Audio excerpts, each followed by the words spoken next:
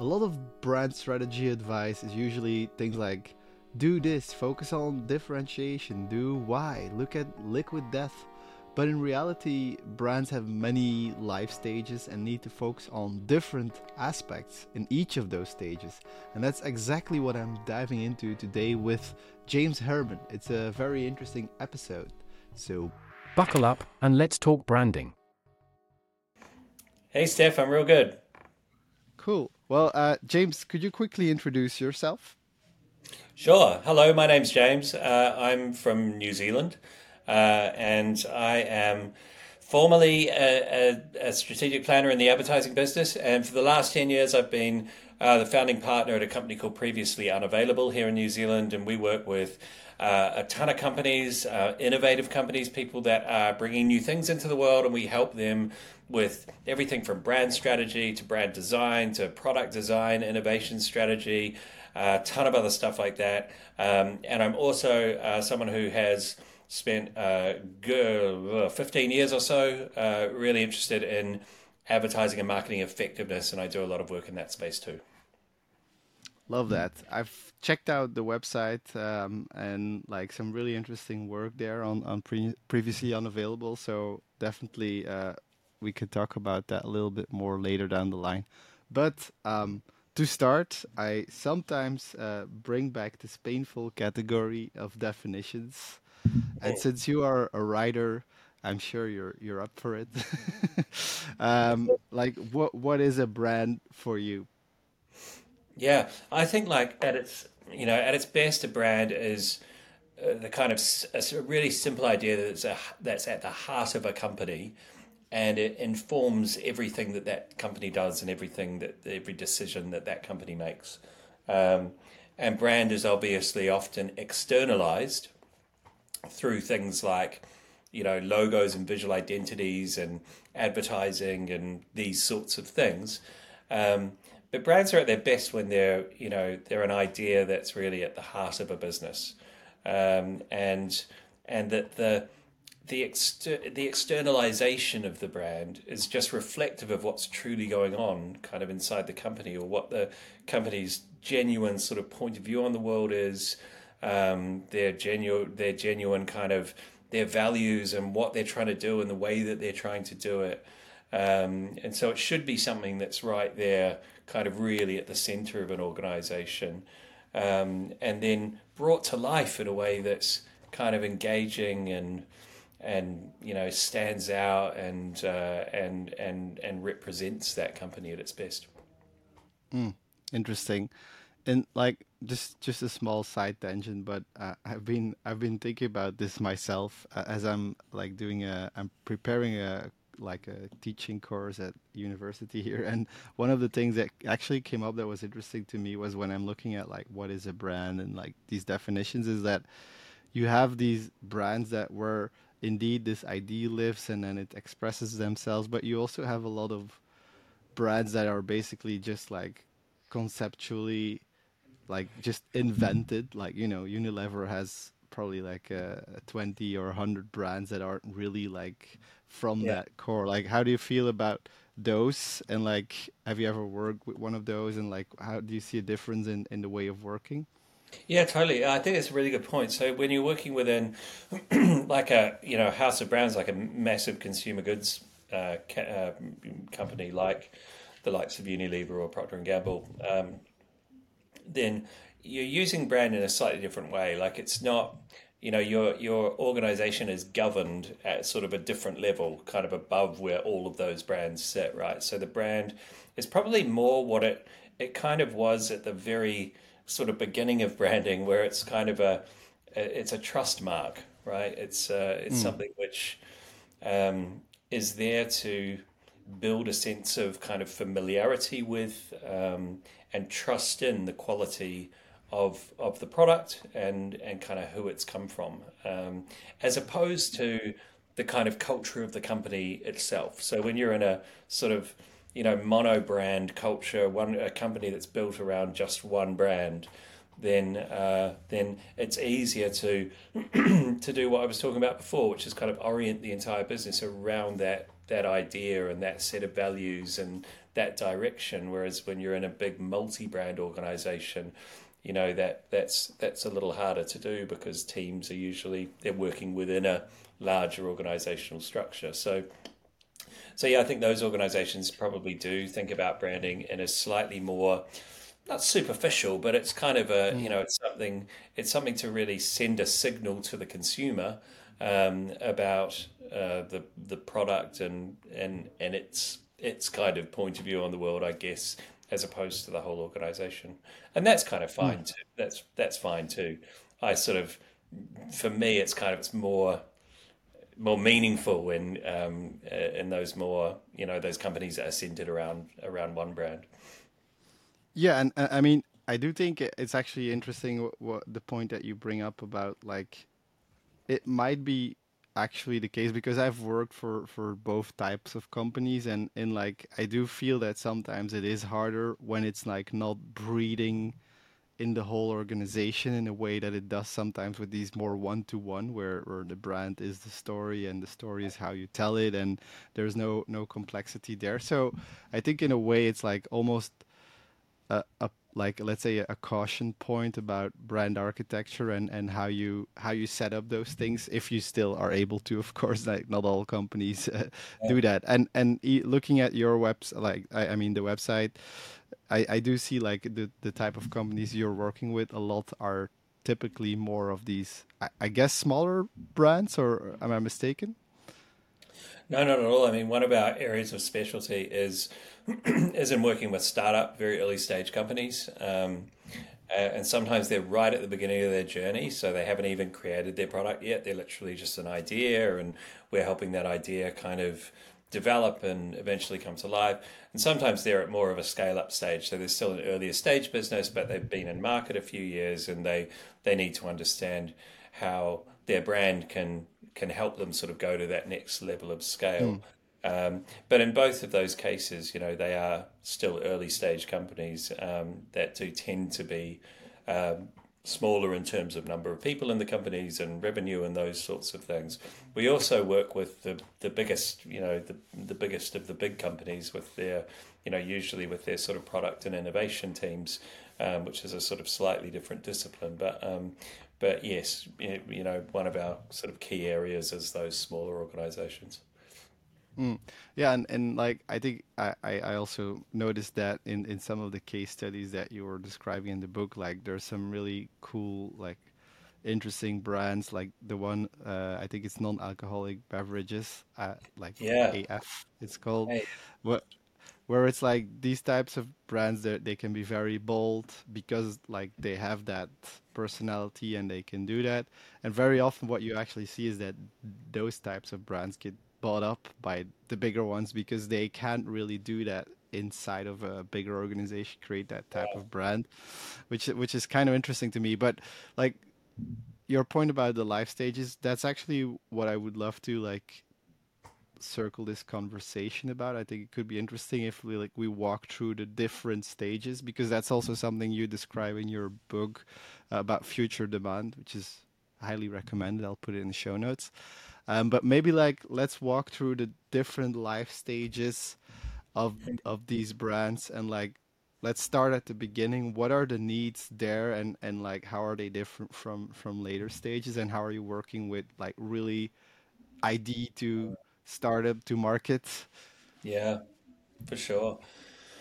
I mean, I think like if we go right from the very start, so if you're sort of pre-market, you're not, you're developing your product and your company and your brand and you're not even really out in the market yet, or you're at a very, very, very early stage. I tend to think of brand as sort of brand with a small b as opposed to brand with a big B.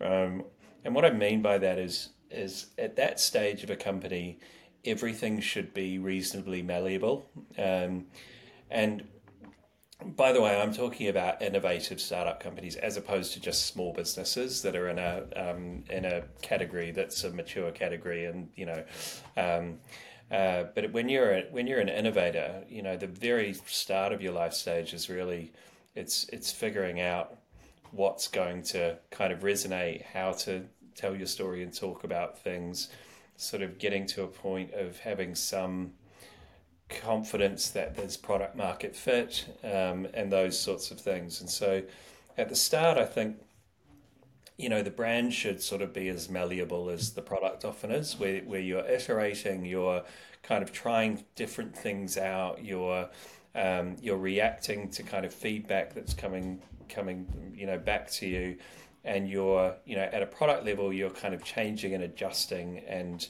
it should be the same with brand at that very, very early stage. It's kind of like, okay, have we got, let's have as clear as possible a kind of definition of our mission and what we're setting out to do. But let's be pretty malleable about exactly how that shows up. And that's right at the start. Then when you sort of get kind of, if you get to market, then so starts the sort of journey of slightly more kind of, capital B branding, where it becomes a little bit more important to be a bit less kind of fluid with it all, and start to lay down the things that are going to stick around for a long time. Um, but if you're bringing a new, particularly a innovative new product to market, brand in that early stage tends to be, the point of branded marketing, in large part, is to help people understand what it is that you make, so what you're bringing into the world. And if you're an innovative company, or a unique product, there's often going to be very, very little existing understanding of what you do, or what your product is, or what your category is even. And so it really is about sort of bringing clarity to what it is that you do, explaining what your kind of product does in the most simple and kind of normal language, human way possible. And hopefully doing that, in a way that's engaging, and has a bit of personality and all that kind of stuff. But you're really focused on, like, our first job is just to, get that first little audience of ours across what it is that we're actually making. Then as you begin to scale, a couple of things happen. So you become, people are a little bit more aware of you. Maybe they've heard about you and kind of broadly what you do. And sometimes there's some competition that comes into the mix as Mm. well. They're doing similar things and all the rest of it. It becomes a little bit less about the what and a little bit more about the how. So, once we've kind of got the world across what it is that we make, especially if there are competitors, it's a little bit more about how we do that, or how we're different, right? And so branding becomes a little bit more about differentiation, about kind of communicating not just that we make this thing, but how we make it in a way that's different or better. And then as you reach maturity, where you've got, a category that's very well understood by consumers, you've got product that everyone knows what it is, you've probably told people how it's different plenty in the past, um, and there's lots and lots of competition that are probably making things where they're very, very similar to one another. Then it becomes a little bit more about the why, a little bit more about what that brand's kind of point of view on the world is, that brand's personality, that brand's kind of, yeah, what they stand for, and connecting more on a sort of an emotional basis. Um, and so, I'm sort of massively sort of oversimplifying things by putting it in those terms. And of course, at the start, when we're engaging people with the brand, and what we make, we still want to do, we still want to bring some emotion into that. We still want people to connect with us in an emotional way, not just a purely rational way. And of course, when we're a large organization, we still want to have a really clear link back to the product and what it does and what we're doing, but we want the center of gravity to be a little bit more kind of emotional, because it's not going to be, the product probably isn't going to be what differentiates us. Mm. It's going to be less rational than that. So that's how I kind of think about, the role of brand at different stages, and how a brand communicates and what it should sort of focus in on at different stages. Interesting. Like, I think one of the things that I would love to dive a bit deeper in is the moment where I think, like, I've been a lot at these types of companies where you go from like you have a certain scale, you've reached some kind of product market fit, you feel like you're a bit more mature in the market, but you're still like way off from like being the well-known dominant brand. Like could even be like 2-3% market share. It's a Yep. lot for from where you came from, but it's nothing in comparison to where you want to go. There usually like a lot of companies there are still very much in that like rational convincing mindset that they learned early on, like let's talk about our unique product and how we're doing Yeah. category creation, and you know all the tropes that come with, especially in tech, Mm, these types of things. But then switching to that like emotional storytelling, buzzwords, whatever, you know, mm, the idea of like trying to get more attention, not based on rational arguments about what you're doing. Like, you have any ideas on internally how to get an organization to shift to that? Because that's really like, I've been trying to help other companies do that as well. And I see that as a big challenge because often this mindset is baked into the mm. organization. Yeah, I mean, I think, and this is what the future demand kind of principle and book is really about. That that at, in any market, you've got two types of demand. You've got people that are in the market and ready to buy now, and you've got people who aren't in the market just yet, but are going to come into it at some point later. And we've got two really important jobs to do with those two audiences. And so, what's often in companies' best interest to do right at the start, and when they're at very kind of, low levels of market share, is actually just to try and win the customers that are in the market right now, because there's more of them than their existing customer base. So they can sort of, they can do a lot of the types of marketing, which does tend to be a bit more rational, but less creative, but less emotional, because if you're in the market looking for something, you actually do want the rational information on it. You do want to Mhm. know the pros and cons of it. You do want to know how it stacks up to competitors and how much it costs and where I can get it from and all of that rational stuff. If you're in the market looking for the solution to your problem or choosing one product from a category of products, then that information is very useful to you. If you're the other, like if you're not in the category because you just bought from the category last month and you're not going to until 6 months time, or for whatever reason you're not ready to buy right now, but you're going to come into the category later, you're actually not very interested in all the rational information. Like you've got way more important things on your mind than reading through and consuming functional information about a product that you have no interest in buying right now. So that's where the shift kind of to more emotional, creative marketing kind of that's the reason that we do that. We do that to engage an audience that earn attention from an audience that doesn't care about our product category right now because they're not ready to buy, and we're trying to implant kind of positive memories about us. So when they come into the category in 6 months' time or whatever, they remember us and they have good feelings about us, and they gravitate towards us. And so for those companies that are at that point where they've grown to, as you say, sort of 2 or 3% market share, they've probably done that great job of kind of really attracting all the people who are in the market. And the next step for them to grow is to build that future demand. Like talk to those people who are going to come into the category later, because they're going to be the ones who are really going to drive the future growth and drive the path towards higher levels of market share. And if we wait till they come into the market to kind of introduce ourselves, then and another company's kind of introduced themselves beforehand, they're more likely to gravitate towards them, towards our competitor. And so there's this kind of that by showing sort of people the maths of okay, you've reached a point where actually you need to talk to a bigger audience and you need to talk to them in a different way.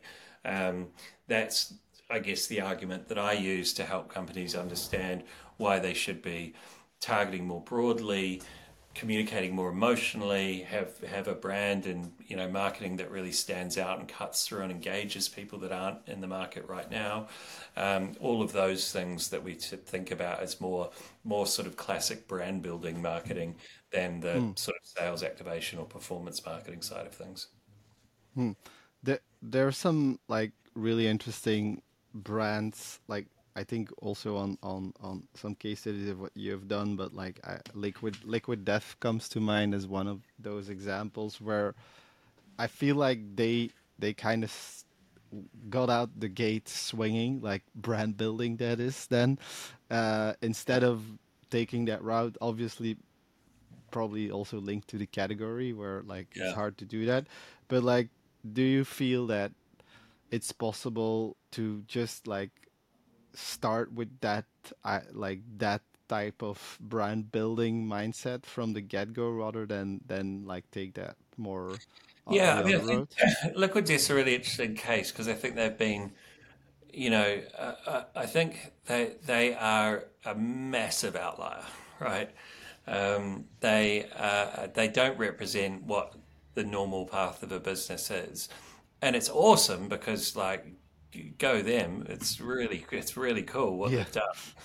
Um, I think it would be very, very difficult for other founders to try to replicate or to try to learn too much from them. Because I think what they were doing from the outset was being themselves, right? And this Mm, is this is actually, going back to that idea at the heart of a company, like when that's really at its most authentic is when the brand reflects what, the personality basically of the founder. And so another good example of that is Patagonia, right? That brand is really an extension of Yvon Chouinard's, like that's his values and his point of view and everything that he's driving for in terms of saving our home planet. So that comes across as very authentic. Now with Liquid Death, really different types of people to the Patagonia founder. They were funny, creative people who were, mm, out there, who loved kind of doing things that were really kind of, I don't know if you'd call them outrageous, but like things that just were really counterculture and sort of defiant and rebellious and really funny. That was just that's who they are, right? And so they can do that. They're just expressing themselves in a way that's really, really authentic. I think when brands that aren't innately like that, like their founders aren't innately, rebellious, hilarious, wildly creative kind of people, it's really, really hard to kind of replicate that. So I think they are A, as I say, sort of a massive outlier, and B, they were just doing what any kind of founder should really be doing, which is kind of, how do we make this as authentic an expression of ourselves as we kind of possibly can? And there aren't many who would take as many risks as as comfortably as the Liquid Death team have. Um, and if they did take them, they'd probably get them all wrong, because the Liquid Death team were, highly experienced risk takers. They sort of knew how to do that in a way that really has struck gold for them. yeah, totally. And I think like it's as you said, like it's not there. We usually do this a lot in marketing worlds, like look at Nike or look at some examples, but like that doesn't mean it would work for everyone. And also like as you said, like it's also a lot about how the founders will well deal with it basically.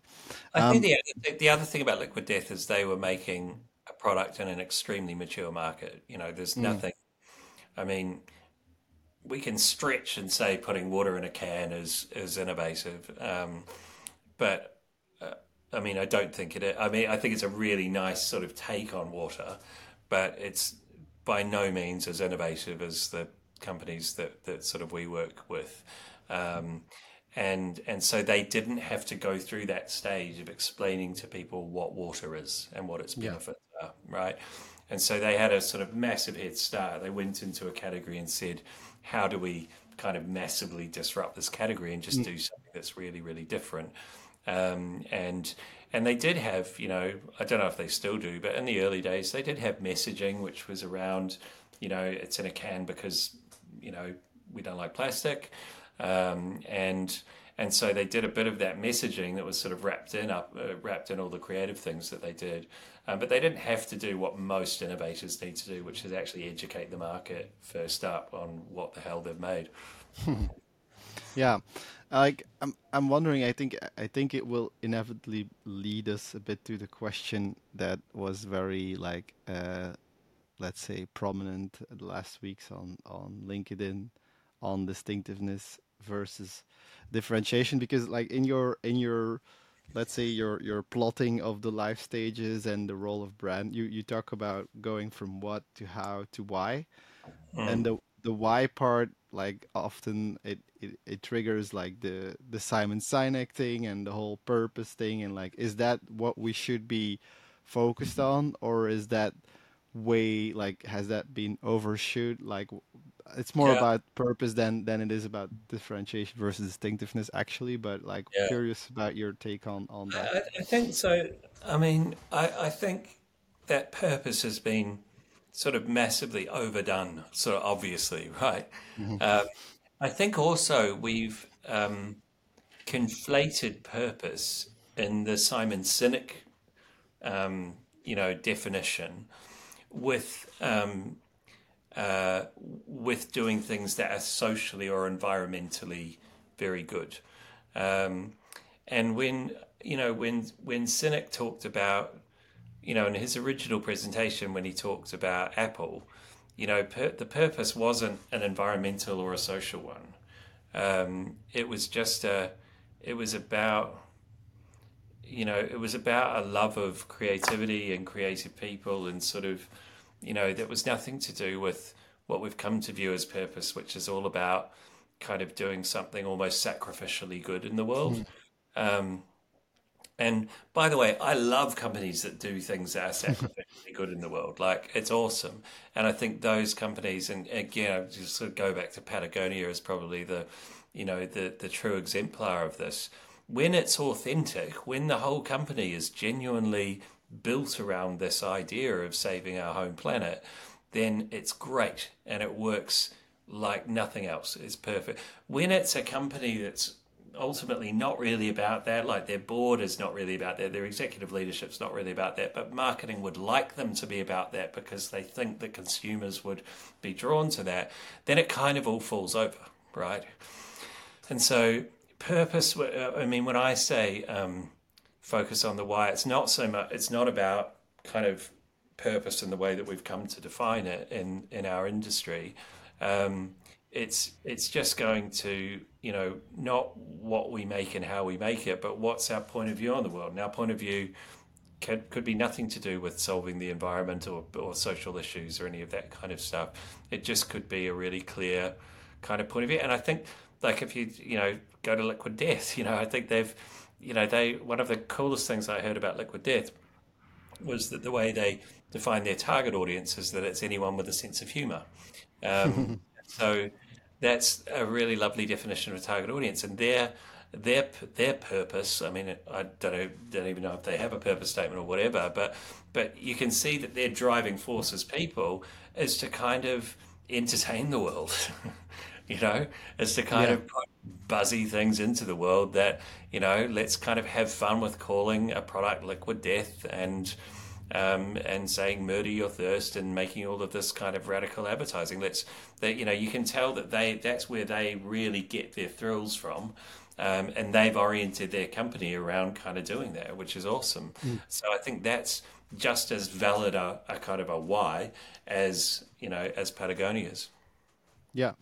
Like when shifting from this idea of harvesting existing demand, like people that are in market, to going towards future demand and trying to reach those audiences, one part we've already talked about is like the messaging and how you present it, how you express yourself. Like that's, I think, an evolution you have to go through as a company.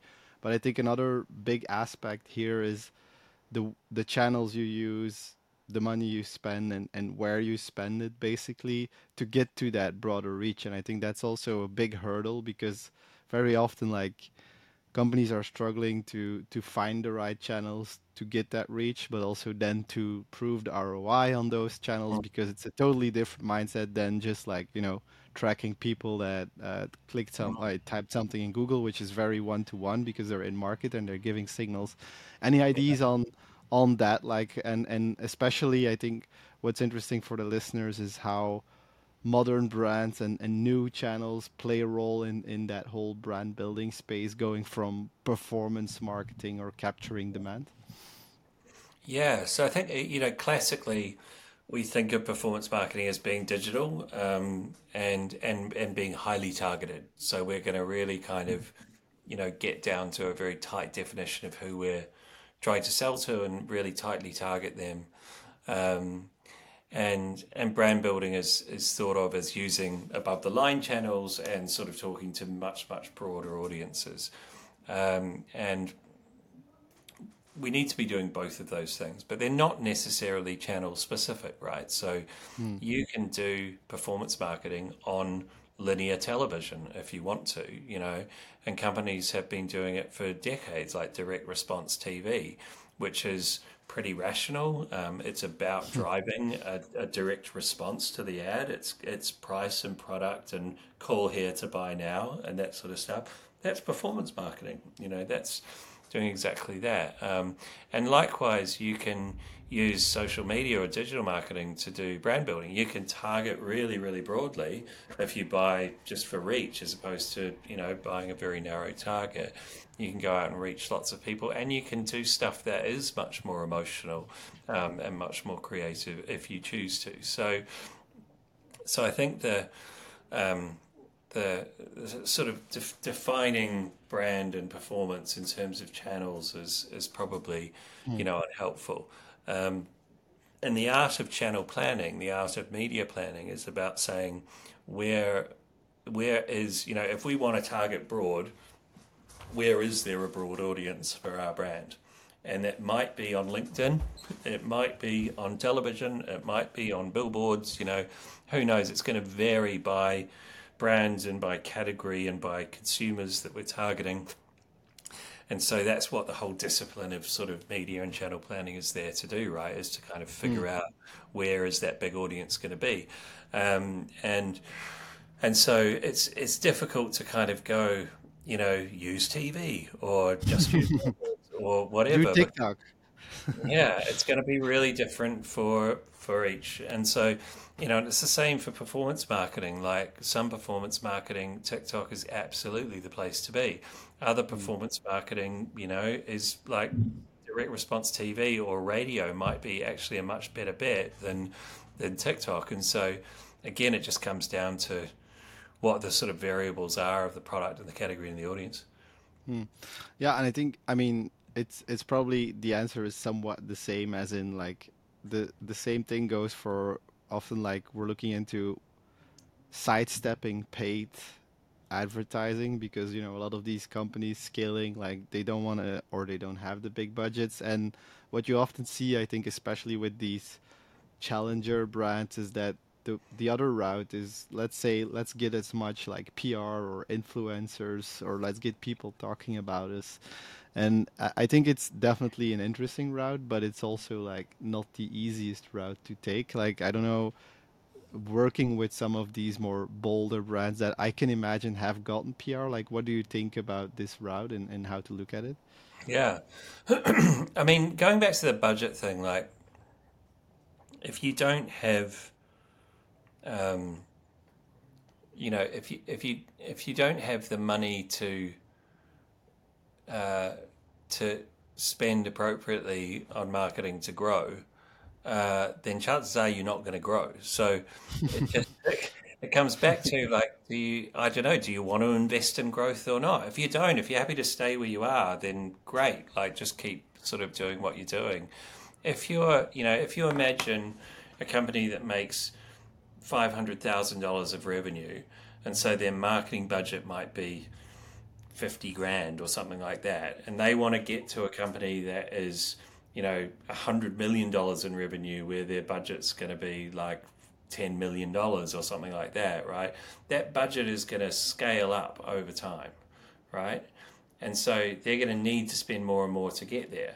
And so the mindset has to be if we want to drive this top line growth, we need to also sort of commit to this kind of marketing spend growth, because there's no way we can get to be there's no $100 million company that spends 50 grand on marketing. That doesn't exist. So you're going to have to. That's the problem. I think there's this myth that a lot of companies, well, especially in tech, people believe that they can. You know, the whole idea about Tesla Yeah, not advertising, and we know it's not true because they have Elon Musk and they have a PR machine. So, but like that is a big hard myth, actually. yeah, it is. I mean, and again, I just say like there are always outliers in marketing, and if we Mm, focus too much on them, and yes, like Facebook at the start, not much or no money on kind of advertising. Google at the start, same. Tesla at the start, same. I mean, the question you've got to ask yourself is: are you really creating something that is such a kind of epoch-defining, incredible innovation as Larry and Sergey or Zuckerberg or mm, Elon Musk? And I mean, you know, the answer is statistically, the answer is no, you are not. You're creating something that is much, much, much more normal than that, which doesn't have any of the inherent virality of those mm, companies. And so if you try to create this, I mean, if you want to market that way, then your job is to create a product that is so extraordinary, not just good, not just better, not just really fucking good, but absolutely fucking so extraordinary that it's capable of growing without that marketing spend. Now, if you can do that, fantastic. Good on you, go and do it. But like, if you're not doing that, don't kid yourself that you are, because it's like, because you're never going to get anywhere.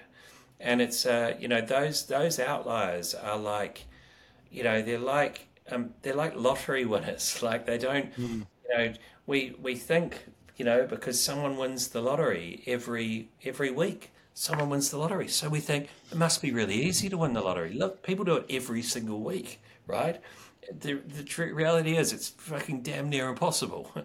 And that's the same when we read these kind of stories about these companies that have been meteoric rise and all the rest of it. Like most of them, it's a combination of like, you know, either like either product that's so extraordinary, or it's a combination of kind of timing and luck and a whole bunch of Mm. factors that are very hard to control for. And usually, what goes up comes down as well, by the way. And so, a lot of those companies that are those rocket ship successes, you look 5 years down the track and you find that they're either non-existent or nowhere near on the same trajectory as they were. So I think it's kind of like it's important for marketers and for founders to sort of understand that there is, if we look at the bulk, like the other 99.99999% of companies that aren't those ones that we've been talking about, right? There are some general rules. And one of those rules is if you want to grow, you need to spend at a competitive level to do that. And Hmm. yes, you can enhance the value of that spending by doing things that are really clever, really creative, kind of really go viral or kind of generate lots of PR attention. And yes, you absolutely should be doing those things, but but they need to be underpinned with a realistic and competitive level of spend. James, thank you so much for this. This was super interesting. My pleasure. Great to be with you, Steph. All right, that was it for my conversation with James Hurman. As always, if you really like the show, please hit that subscribe button, hit that like button, and I hope to see you in the next show. Take care.